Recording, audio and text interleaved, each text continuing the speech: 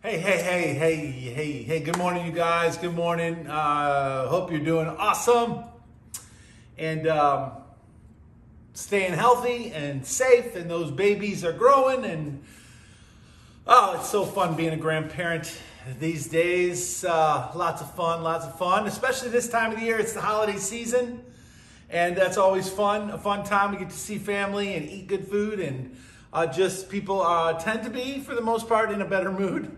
Especially those who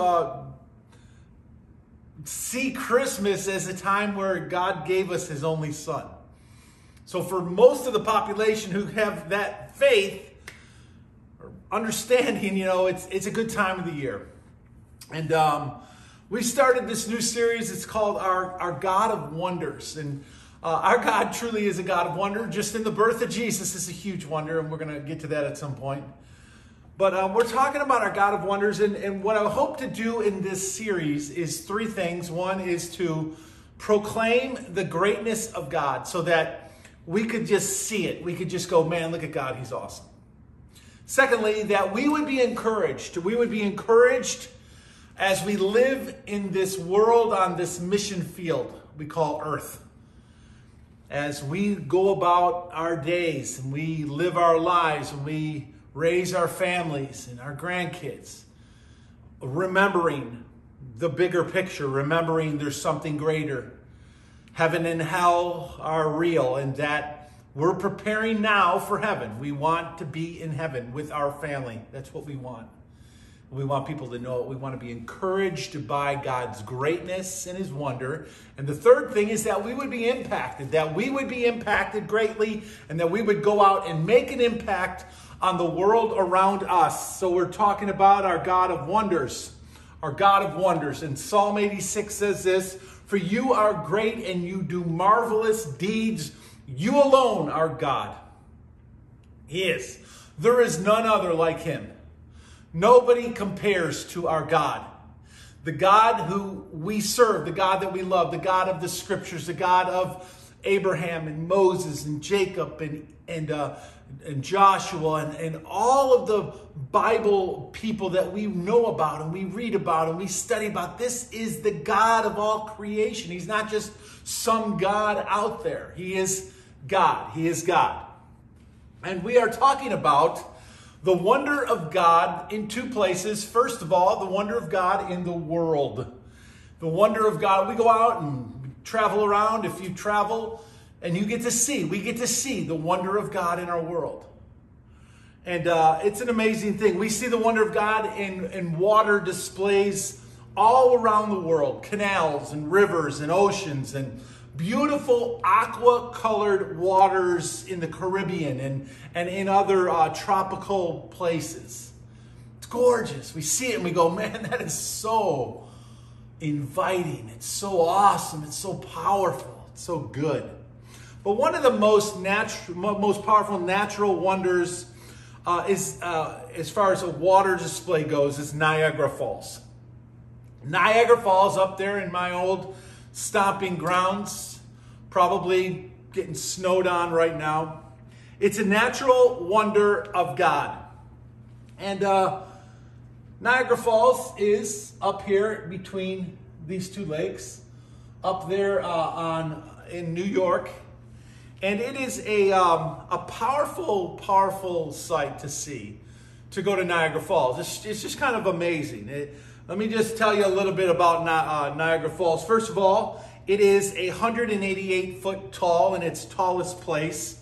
It is not the tallest falls in the world. There are hundreds of other falls around the world that are taller than Niagara Falls. But none of them have the capacity of water that Niagara Falls does. Most of the taller ones just have one little river or stream flowing over its edge, its bank. Niagara Falls is not the tallest, but it pushes the most water. It pushes 6 million cubic feet of water over the edge every minute. 6 million cubic feet. That is 700,000 gallons per second go over the edge of the falls every second. 700,000 gallons of water go over the edge of the falls. There's actually 3 falls. There's 2 on the American side. There's the American Falls, and then there's one called the Bridal Falls. And then on the Canadian side, we know Horseshoe Falls is probably the most famous falls that everybody likes to look at and is the bigger part of the falls. The river or falls connects 2 Great Lakes. 2 Great Lakes, Lake Erie and Lake Ontario, and it also serves as the border of our country between us and Canada. Niagara Falls, rapids above the falls, flows at approximately 25 miles per hour, up to 68 miles per hour in some of the faster rapids. If you were to compare that, 25 miles per hour, because thinking about 25 miles per hour, doesn't seem, if you're in a car, it doesn't seem like you're going very fast. But in human terms, it's pretty fast. A fast human being could run about 20 miles an hour if you're fairly athletic and you can run. In the NFL, they have clocked runners and how fast they go. Isaiah McKenzie of the Buffalo Bills runs. He's topped out his speed in a game with equipment on at 20.5 miles per hour. Isaiah McKenzie of the Buffalo Bills. Also, Usain Bolt, the fastest man to ever run that we are aware of, ran his T-tops out at 27.5 miles per hour. 27.5 miles per hour. Let me show you real quick, if I can. I want to show you a video of a runner here. See if I can get it up here. Let's get this up here. This is DK Metcalf of the Seattle Seahawks. Check out this play. Amazing play. Seattle's going to throw an interception. Come on. He's going to throw an interception. It's picked off. And this dude is going to take it to the house, or so he thinks. But watch Metcalf. This is DK Metcalf. He catches him, takes him down at about the 5-yard line. And DK Metcalf in that, they say topped out at a speed of 22.64 miles per hour. DK Metcalf. Let's go back here. DK Metcalf, 22.64 miles per hour, and that was the full length of the field. He turned on the jets and he caught up to that guy and he took him down at 22.64 miles per hour. That's how fast human beings can run, right? A horse, like if you go to the horse races, horses top out at about 44 miles per hour. A horse. If you've been to a horse race, they go flying by you. 44 miles per hour. The river, this river, Niagara River, at the top of it, it runs fast, and at the bottom, it runs faster than any NFL player ever. The only person who runs faster is Usain Bolt, and he is lightning. He is lightning speed. Below the falls is the Great Gorge in a rapids and a whirlpool for about a mile. The whirlpool creates this kind of like reversal phenomenon where it moves counterclockwise, and they call it a vortex. And it's a powerful thing down here at the bottom of the falls where it takes a sharp turn and goes downriver towards Ontario, Lake Ontario. There have been some crazy things happen at the falls that many of us know about. A guy by the name of Nicholas, not Copernicus, but Nicholas Wallenda, tight-roped, others have too, tight-roped over the falls. That's a little insane, but notice he is tethered in, so he's basically cheating, but crazy things happen. This little old lady, Annie Edson Taylor, in 1901, check this out, this little old lady, 63 years old, gets in a barrel, 5 foot tall, 3 foot wide, and she's a school teacher, retired. She goes over the falls. She wanted to become popular, famous. She wanted to give it one last shot to be remembered. And so she goes over the falls in 1901 in a barrel. Check this out. It says this. She says this. She was knocked violently from side to side by the rapids and then propelled over the edge of Horseshoe Falls. She reached the shoreline in about 20 minutes.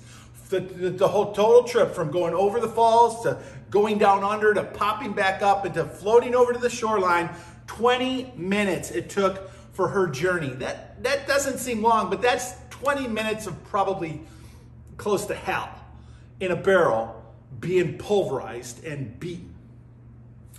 Taylor's fame, she wanted to become famous, she wanted to become rich, never happened. Even though we kind of remember her, it never took off for her. But she did inspire others to go over the falls. And between 1901 and 1995, 15 people went over the falls. 10 of them, on purpose, this is on purpose, 10 of them survived it. But among those who died were a guy by the name of Jesse Sharp. He took the plunge in a kayak. That's delusional. Another guy, Robert Overcracker, he drove off the falls in a jet ski. Then there's this guy, his name is Bobby Leach. Bobby Leach's story is hilarious. Bobby Leach goes over the falls, others did too, but Bobby Leach goes over the falls in a steel barrel, a metal one, a steel one. In his trip, he breaks both kneecaps. He breaks his jaw, but he survives. He survives going over Niagara Falls. But later on in New Zealand, Bobby slipped on an orange peel and he died of complications due to gangrene. That is bizarre, right? That is bizarre. He survives Niagara Falls and he dies on an orange peel. That's kind of crazy. Crazy things happen at the falls. In the winter, the falls looks incredibly amazing. And when the lights are on the falls, it is a sight to see. If you go there in the summer, you could take a ride on the Maid of the Mist down under the falls. It will take you down in there. That's a fun trip to go on. You should do it sometime. If you haven't done that, do it. But when this is from water level, what a powerful sight to see. All that water just pounding over the edge. And one more picture for you about Niagara Falls. This is on the Canadian side, a hotel in Canada. This is a comparison. It's a casino. It's a comparison of the hotel and the falls. It doesn't really look like this. It's not necessarily at this point. But compared to the falls, as you look out the back window of the hotel, you can see the falls. It isn't exactly like this. But you can see the magnitude of Niagara Falls. Powerful wonder of God. Powerful wonder of God. Niagara Falls is a powerful display of water flow. In fact, Niagara Falls generates enough electricity to power a fourth of New York State, maybe more by now, and all of Ontario, Canada are powered by Niagara Falls. This falls brings electricity to that many homes. Our God of wonders is not only creative, like beautifully creative, naturally, just natural. God did this. Man did not do this. God did this. He's not only creative and powerful, but he is a wonder. And what he does is a wonder, and we see the wonder of God in creation. We see the wonder of God in the world. When we look around, we look at things like this and we go, man, God is a God of wonders. And this is just one of so many. Secondly, we see the wonder of God in the Word. We see the wonder of God when we look into the Word of God. We're talking about water. And Jesus said that he is living water. I am living water. And if you have your Bibles, open up to John chapter 4. We're going to be in John, 2 separate chapters, but John chapter 4. And Jesus goes to Samaria. Okay, he goes to Samaria, and he comes to Samaria, and he takes a seat at a well, and he sends the disciples into town at Sychar to go and get some food. And while he's sitting at Jacob's well, a woman comes up to the well to draw water. And the interesting thing here is Jesus speaks to the woman, and that isn't supposed to happen. First of all, back in that culture, men weren't really supposed to speak to women. Jews were not supposed to speak to Samaritans, and they definitely were not supposed to speak to a woman. And what Jesus says to the woman as she comes up to the well to draw water is he says to her, "Will you give me a drink? Will you give me a drink?" He asks her a simple question. Will you give me a drink? And the woman says to him, "Say what? Like, you aren't supposed to be speaking to me. Nobody does that. Nobody speaks to me. I'm a woman, and you're a man. That's not supposed to happen." Check out the passage. And so the Samaritan woman said to him, "You are a Jew, and I am a Samaritan woman. How can you ask me for a drink? For Jews do not associate with Samaritans." And Jesus answered her, "If you knew the gift of God and who it is that asks you for a drink, you would ask him, and he would have given you living water."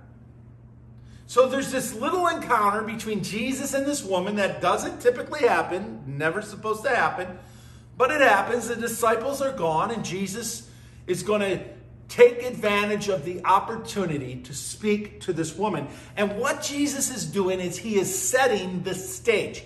He is testing her waters. He is testing her waters. He's trying to see or bring out of her some information, some truth, and a connection. She's there. Check this out. This woman is there exactly on time. The disciples have left, and now she has come, and it seems to be just her and Jesus. And she is the perfect person for what God wants to do in carrying out a plan. God knows, God draws, God puts her there with Jesus, and she is not just any individual. She has been handpicked by God to be there at this very moment. That is so cool, and that is amazing when God does things like that. When he puts the right person in the right place at the right time, and you know this is God. You just know this is the work of God, because there's no way in the world this would ever happen any other way. It's not coincidence, and it's not luck. This is God. And so God has a mission for her. She doesn't know this yet. In her mind, she just came to draw some water, right? To take back to her family, to take back to her home, maybe do some cooking, some cleaning. But this is no accident. God has arranged this encounter, and this encounter has a purpose. It has a very important purpose. And Jesus now raises her curiosity, and she is going to engage. She's going to engage with Jesus. In verse 11, Jesus asked her for a drink of water, and the woman says to Jesus, "Sir, you have nothing to draw with. You have nothing to draw with, and the well is deep. Where can you get this living water? Are you greater than our father Jacob, who gave us this well and drank from it himself, as did his sons and his livestock?" And so Jesus says, "If you would have asked me, I would give you water, living water." And she says, "Sir, you have nothing to draw from. How are you going to get water from this well?" And so Jesus now has brought her into a conversation. She is now engaging in this conversation, and she is now curious about who Jesus is. She is a smart woman. She knows some things. She knows where the well came from. And she knows that Jacob is the one who provided this well for her people. And so Jesus then responds to her statement, and he says, "Everyone who drinks this water will be thirsty again. But whoever drinks the water that I give them will never thirst. Indeed, the water I give them will become in them a spring of water welling up to eternal life. And the woman said to him, Sir, give me this water so that I won't get thirsty and have to keep coming here to draw. Two very different kinds of water in both of their minds. This woman, in her mind, is stuck on the physical water and Jacob's well and why she came there. And she now is hopeful that there may be a way for her to have this water without having to come to the well, save her some time and some work and some effort. But Jesus, he has a totally different kind of water in mind altogether. It isn't the well from Jacob's well. It is water from Jacob's well. Basically, Jesus is saying, if you drink your water, you will be coming back here all the time. It will never quench your thirst. But if you drink the water that I have for you, you will never thirst again. And what Jesus is going to do is what Jesus kind of always does. It's his way of teaching. It's his way of bringing people in to the conversation, to get them to engage, to get them to think. And then he starts with very physical things and he leads them to a spiritual truth, which is what he is going to do with this woman. And it makes perfect sense how he does it. He's going to show her that by his authority to do the physical thing, that he also has authority to do a spiritual wonder as well. And he's going to show her that by his authority and his power and his knowledge, that he knows her even though they have never met before. He's going to show her. And she's going to realize that he is more than just another guy at the well. He is going to give her a taste of his godhood and his power. The power that sets him apart from every other person on the planet. And she's going to get a first-hand look at that. He's going to do this just like he does in other instances in the Bible. Let me name a few. Remember Nathanael. When Jesus met Nathanael, he said, Nathanael, I saw you while you were under the fig tree. That was a moment of, what? You saw me under the fig tree? I didn't see you. Jesus knew Nathanael because he saw Nathanael even though Nathanael never saw him. Like Jesus did with the crippled man that was lowered in through the roof. Remember? Jesus said, so that you will know that the Son of Man has power to forgive sin, I say to you, take up your mat and walk. And so Jesus is basically showing that by his authority and power to heal the man physically, he also then has the power and the authority to forgive sin. But for us as human beings, we've got to see it to believe it. And so Jesus does the physical thing for us, the easy thing, the lesser thing, the thing that we would think would be amazing. He healed a crippled guy, but Jesus does that just to show the people that he has this power, therefore he also has this power. And the one shows the other, like he did with Peter after the miraculous catch of fish. And he turned and he said to Peter, from now on, you will be a fisher of men. You will catch fish. And like he did when he fed the 5,000 with just a few loaves and a few fish. And later on, Jesus said when they came back looking for more food, Jesus said, I am the bread of life. You're coming to follow me to get another meal, but I'm not here about the meals. It's not about the food. It's about something deeper, something greater, something spiritual. I am the bread of life. And so Jesus does these physical things to point to his spiritual power and ability, a demonstration of his physical power to confirm and to verify and to solidify his spiritual authority and power and ability. And he says to the woman, go after this, sir, give me this water so that I won't have to come here and get thirsty and have to keep coming here and draw water. Jesus says to the woman, changes the subject totally. He says to the woman, go and call your husband. And this is going to be a very loaded question. Jesus says to her, go call your husband and come on back. And the woman says, I have no husband. And Jesus said to her, you are absolutely right in saying you have no husband. The fact is, you have had 5 husbands, and the man that you now have is not your husband. What you have just said is quite true. And the woman is now beginning to realize that Jesus is someone special. She's beginning to see that he is more than just a man.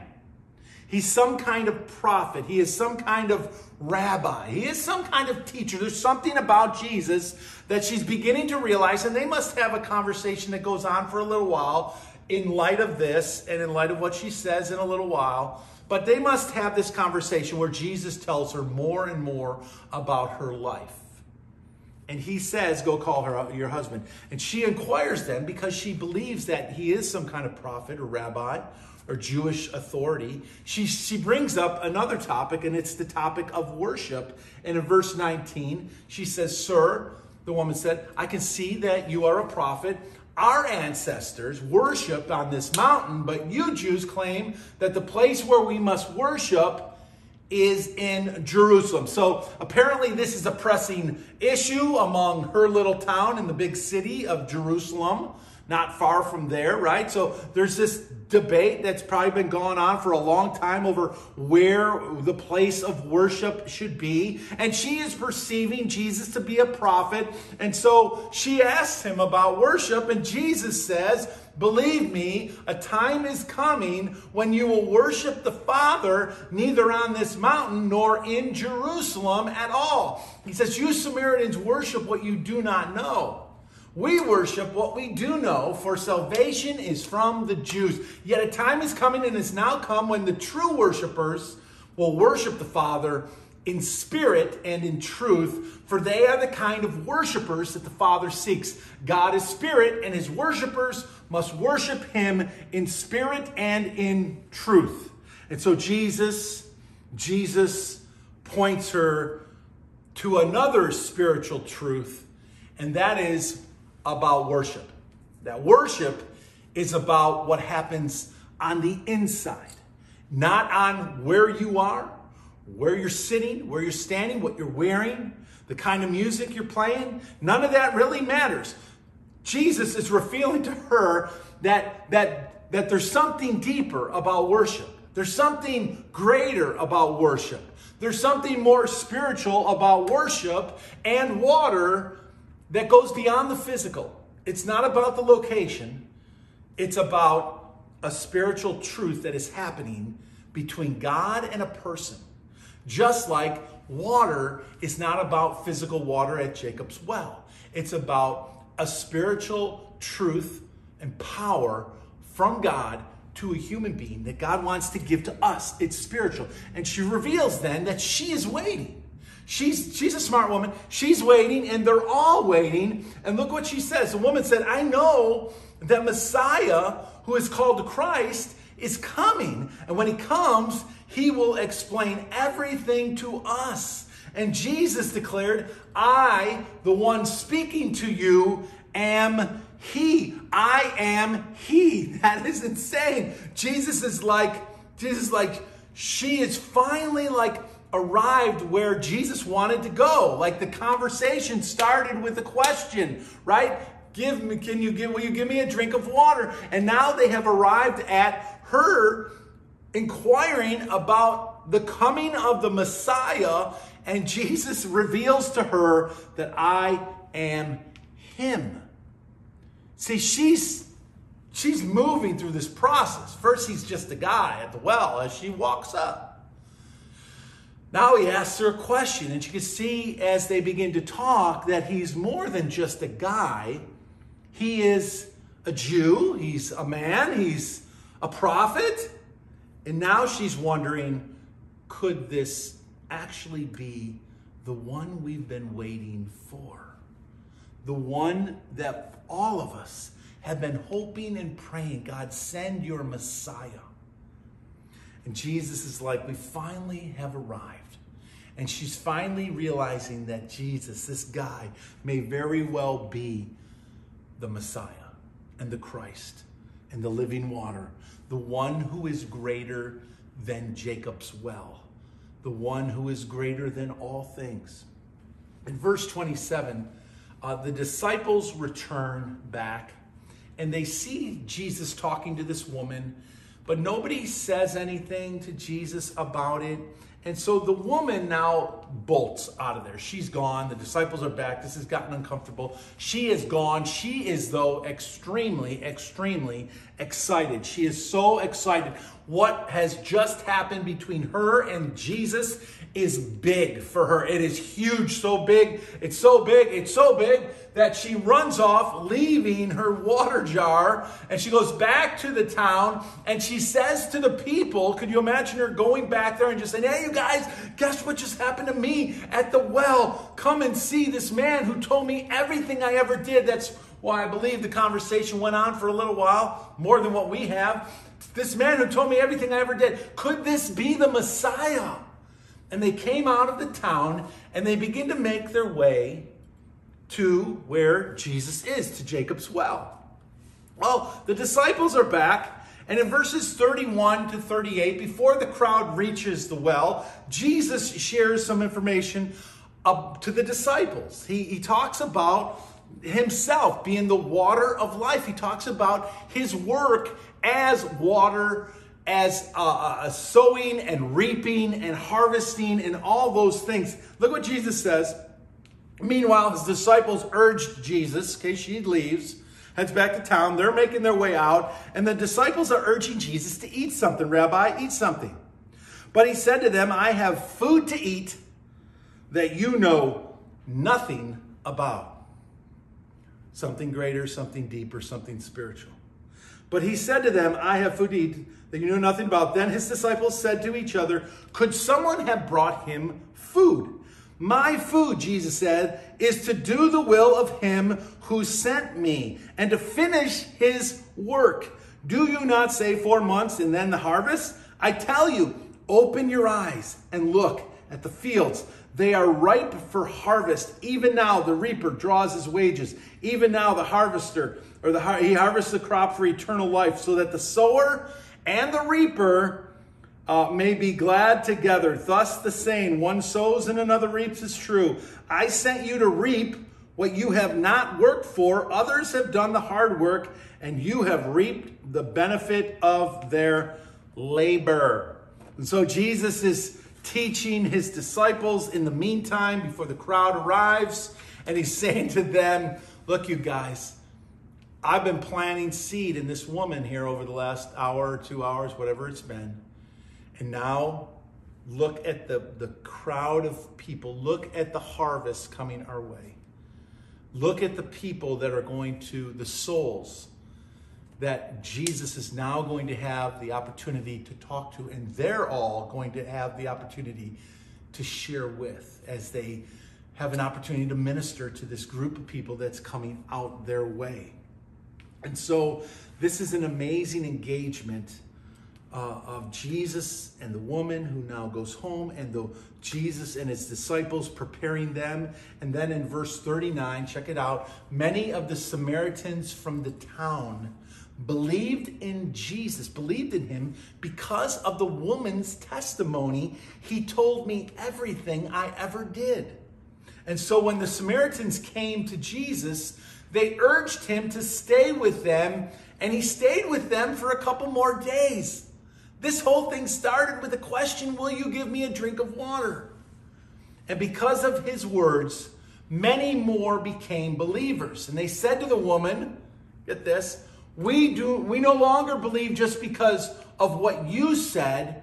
Now we have heard for ourselves, and we know that this man really is the Savior of the world. Isn't that incredible? We believe because of what we have heard.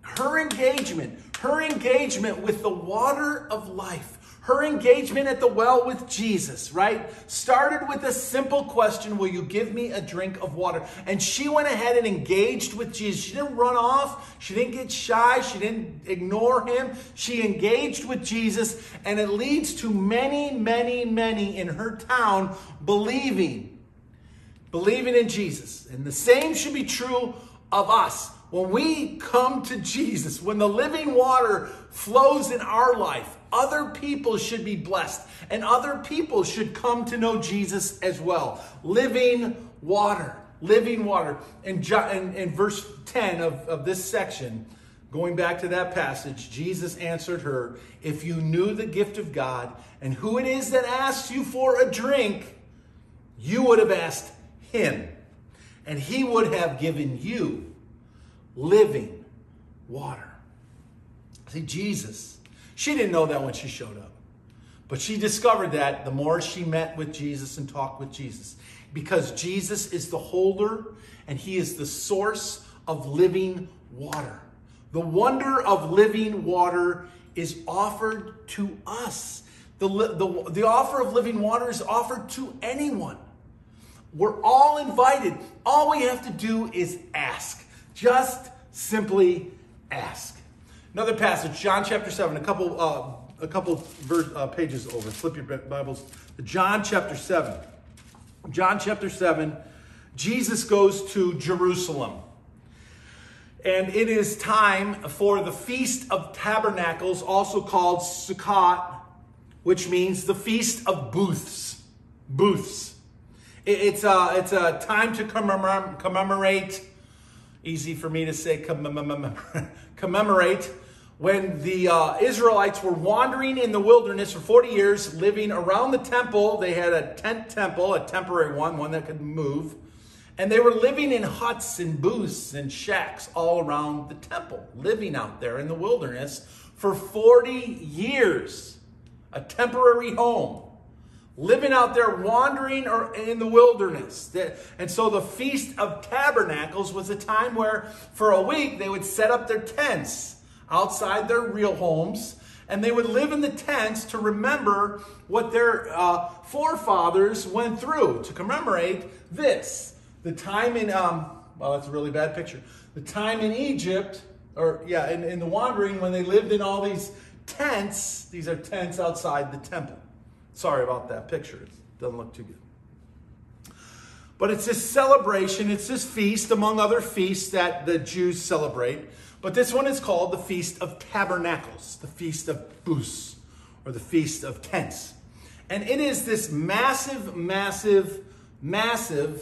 celebration and feast that if you were a true Israelite, you were to go to Jerusalem and you were to participate in this feast to celebrate the deliverance of the Lord and how their forefathers experienced God's mighty hand as he brought them out of Egypt and to the promised land.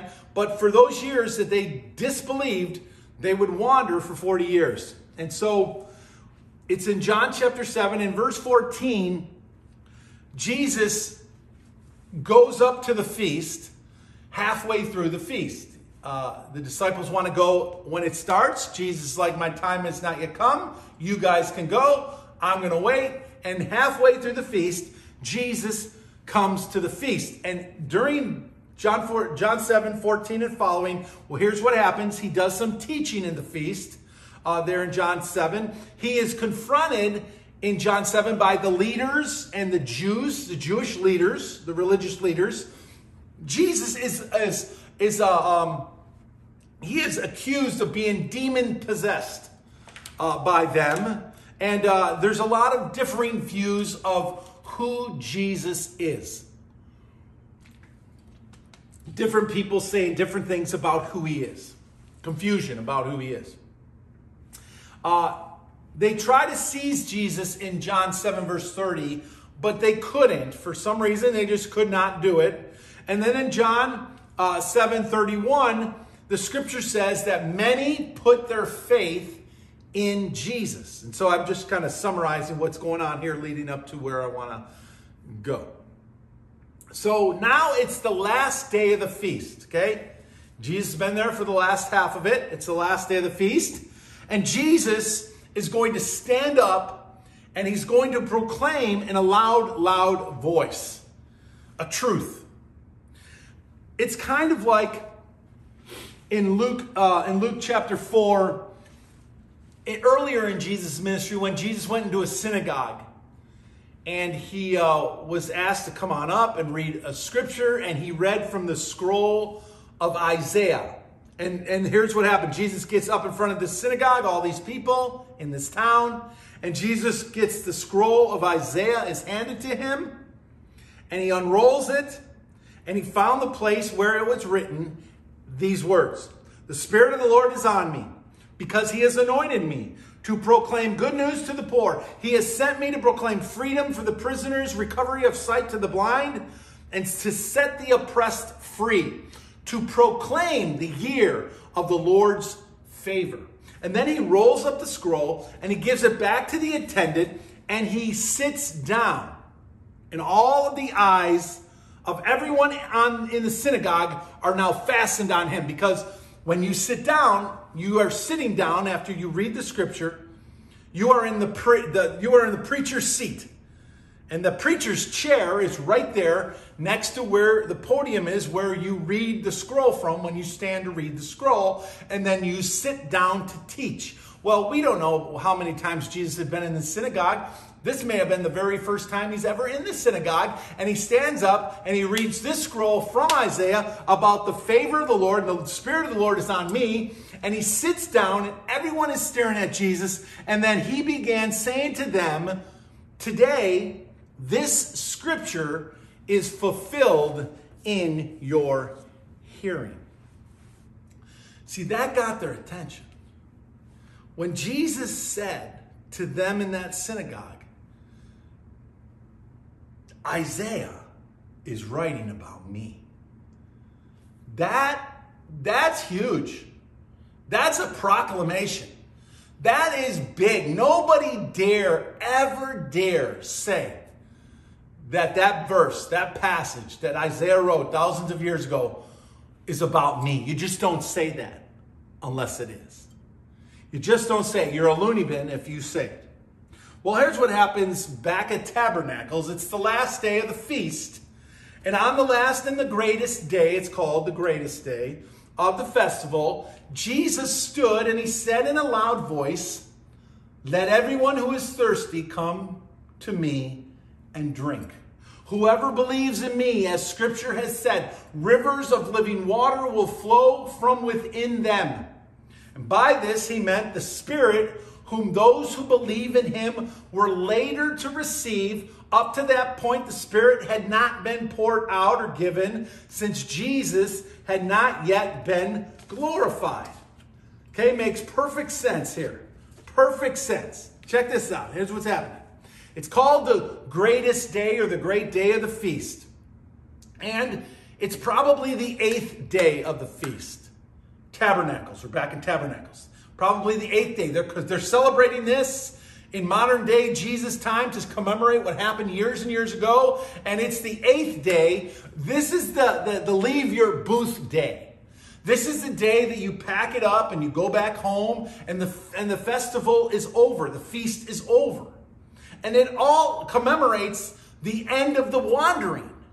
So it's not just the feast is over and we all go home and la-ti-da. It is commemorating, the actual 8th day was to commemorate the end of the wandering period. This is insane. This is kind of cool. And so it's called the Great Day to commemorate the wandering in the wilderness. The feast now, Tabernacles, has come to an end. And the priests, what the priests would do, they would get water from the pool, and they'd come walking into the temple as a parade, and they'd go up to the altar where the fire was burning, and they would begin to pour water and wine on the fire, on the altar. They would pour on the altar jugs of water and wine on the fire to quench the fire, signifying that God has brought their wandering to an end. Remembering that God brought their wandering to the end. And the fire now is being snuffed out. and the wandering is no more. And now they will move. They will move on into the promised land and conquer it.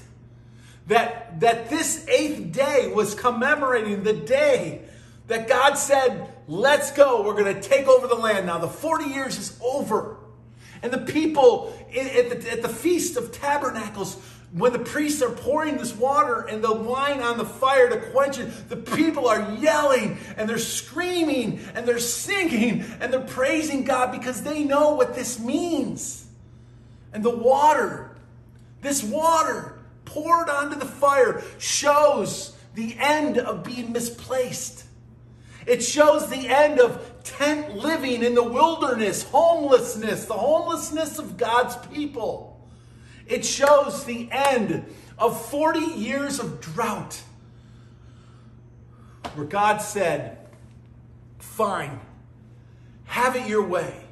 You want to rebel and not believe, then you will wander in the wilderness for 40 years. And this moment at the great feast is the moment when that has come now to an end. And on this great day, all of the people are gathered there, and the water is poured on the fire, signifying the next move of God. And on this great day, Jesus is going to stand up and shout in a loud voice. And he says to them, let anyone who is thirsty come to me and drink.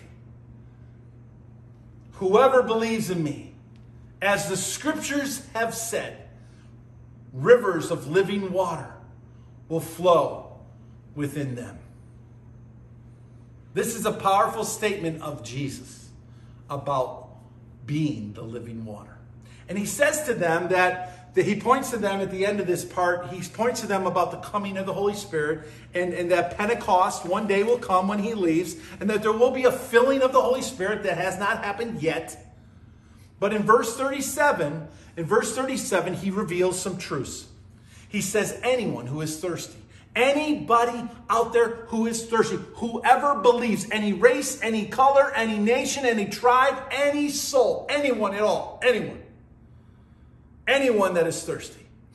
And he invites us all. He invites us to come to Jesus, to come to him and to drink.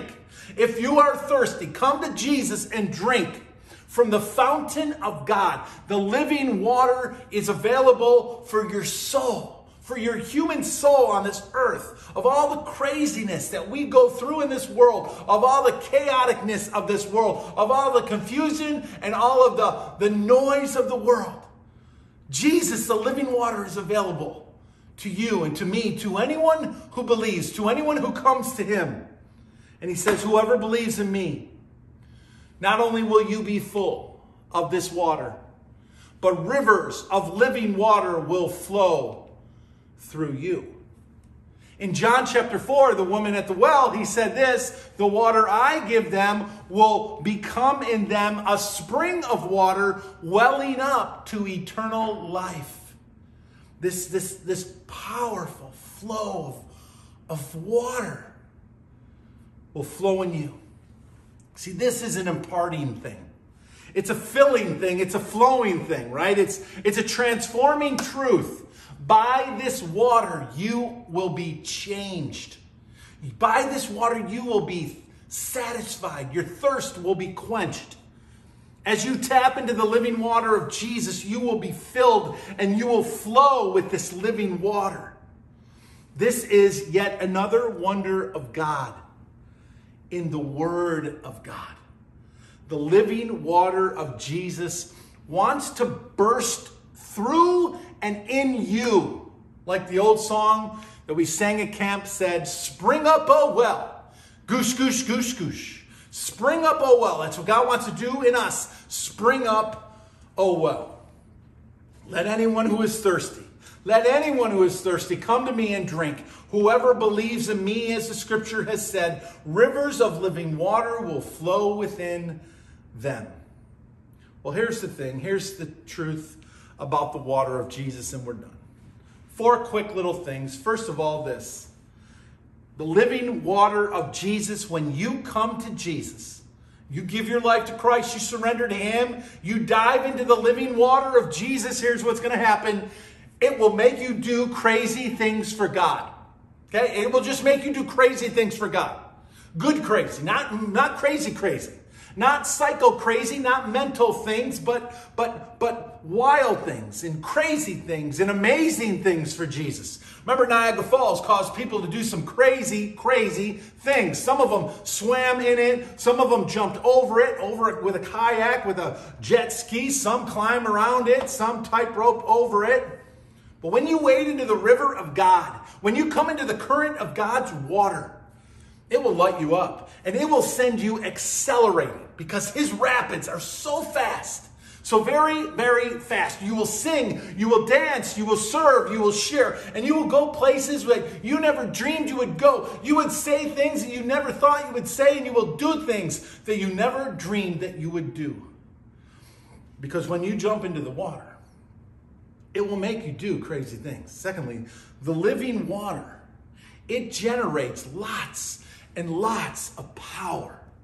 See, the falls provides power and electricity for thousands and thousands of homes in New York and in Canada. But when you accept Jesus Christ as Lord and His call to come to Him, and you surrender your life to the Son of God, the river of life, the water of life, the power in you is incredible. Simply electrifying power. And it will change you in great ways and for the good if we will allow it to, if we will let it to. Number 3, jumping into the water is risky business. It's risky business. Between 1850 and 2011, get this straight, between 1850 and 2011, 5,000 bodies have been found at the foot of the falls. Lots of people have died in the falls. An average of 20 to 30 people die each year. Most of them are suicide on the Horseshoe side of the falls, ending their lives in the power of the waterfalls. When we arrive at heaven's gates, we can ask Peter, we can ask Paul, we can ask the apostles, we can ask the prophets, we can ask all those heroes of faith in Hebrews 11, and we can ask Jesus, what kind of risk was it to follow God on the earth? Just what kind of risk was it for you to follow God on the earth? Because every one of them gave their life for the cause of Christ. We are called to follow the one who said, take up your cross and get in line. Take up your cross and follow me. The cross is a dangerous object. It's risky business. It is not for the weak. It is not for the fearful. It is not for those who love themselves too much. And finally, diving into the Jesus water will be the ride of your life. It will be the ride of your life. You better just hold on tight. You better buckle in, man, because it will be the ride of your life. If you think that jumping in a barrel and going over the falls would be exhilarating and crazy, then the rush of Jesus and following Him will blow that away. Following Christ blows away any earthly thing that you could ever do. Whether it's going over the falls, bungee jumping, skydiving, it doesn't matter. Following Jesus, taking up your cross and following Christ will be the most exhilarating thing you will ever do. Tuning into His Word, striving to live out Christ-likeness in this world will be crazier than anything you could ever do. Seeking His will for your life and finding your place in His kingdom work, going where He sends you, teaching your kids to follow Him, honoring a holy God in a dark, evil, rebellious world, striving to share the good news of Jesus with lost souls. The greatest work on earth. It's not just the greatest work on earth, it is the greatest challenge on earth. And it will be the ride of your life. the ride of your life. The wonder of God in the world is seen in the power of the water in Niagara Falls. But the wonder of God in the Word is seen in Jesus, the living water. The living water. In Him, you will never thirst again. If you haven't already, like the old hymn says, plunge in today and be made complete. God bless you guys. Have an amazing week.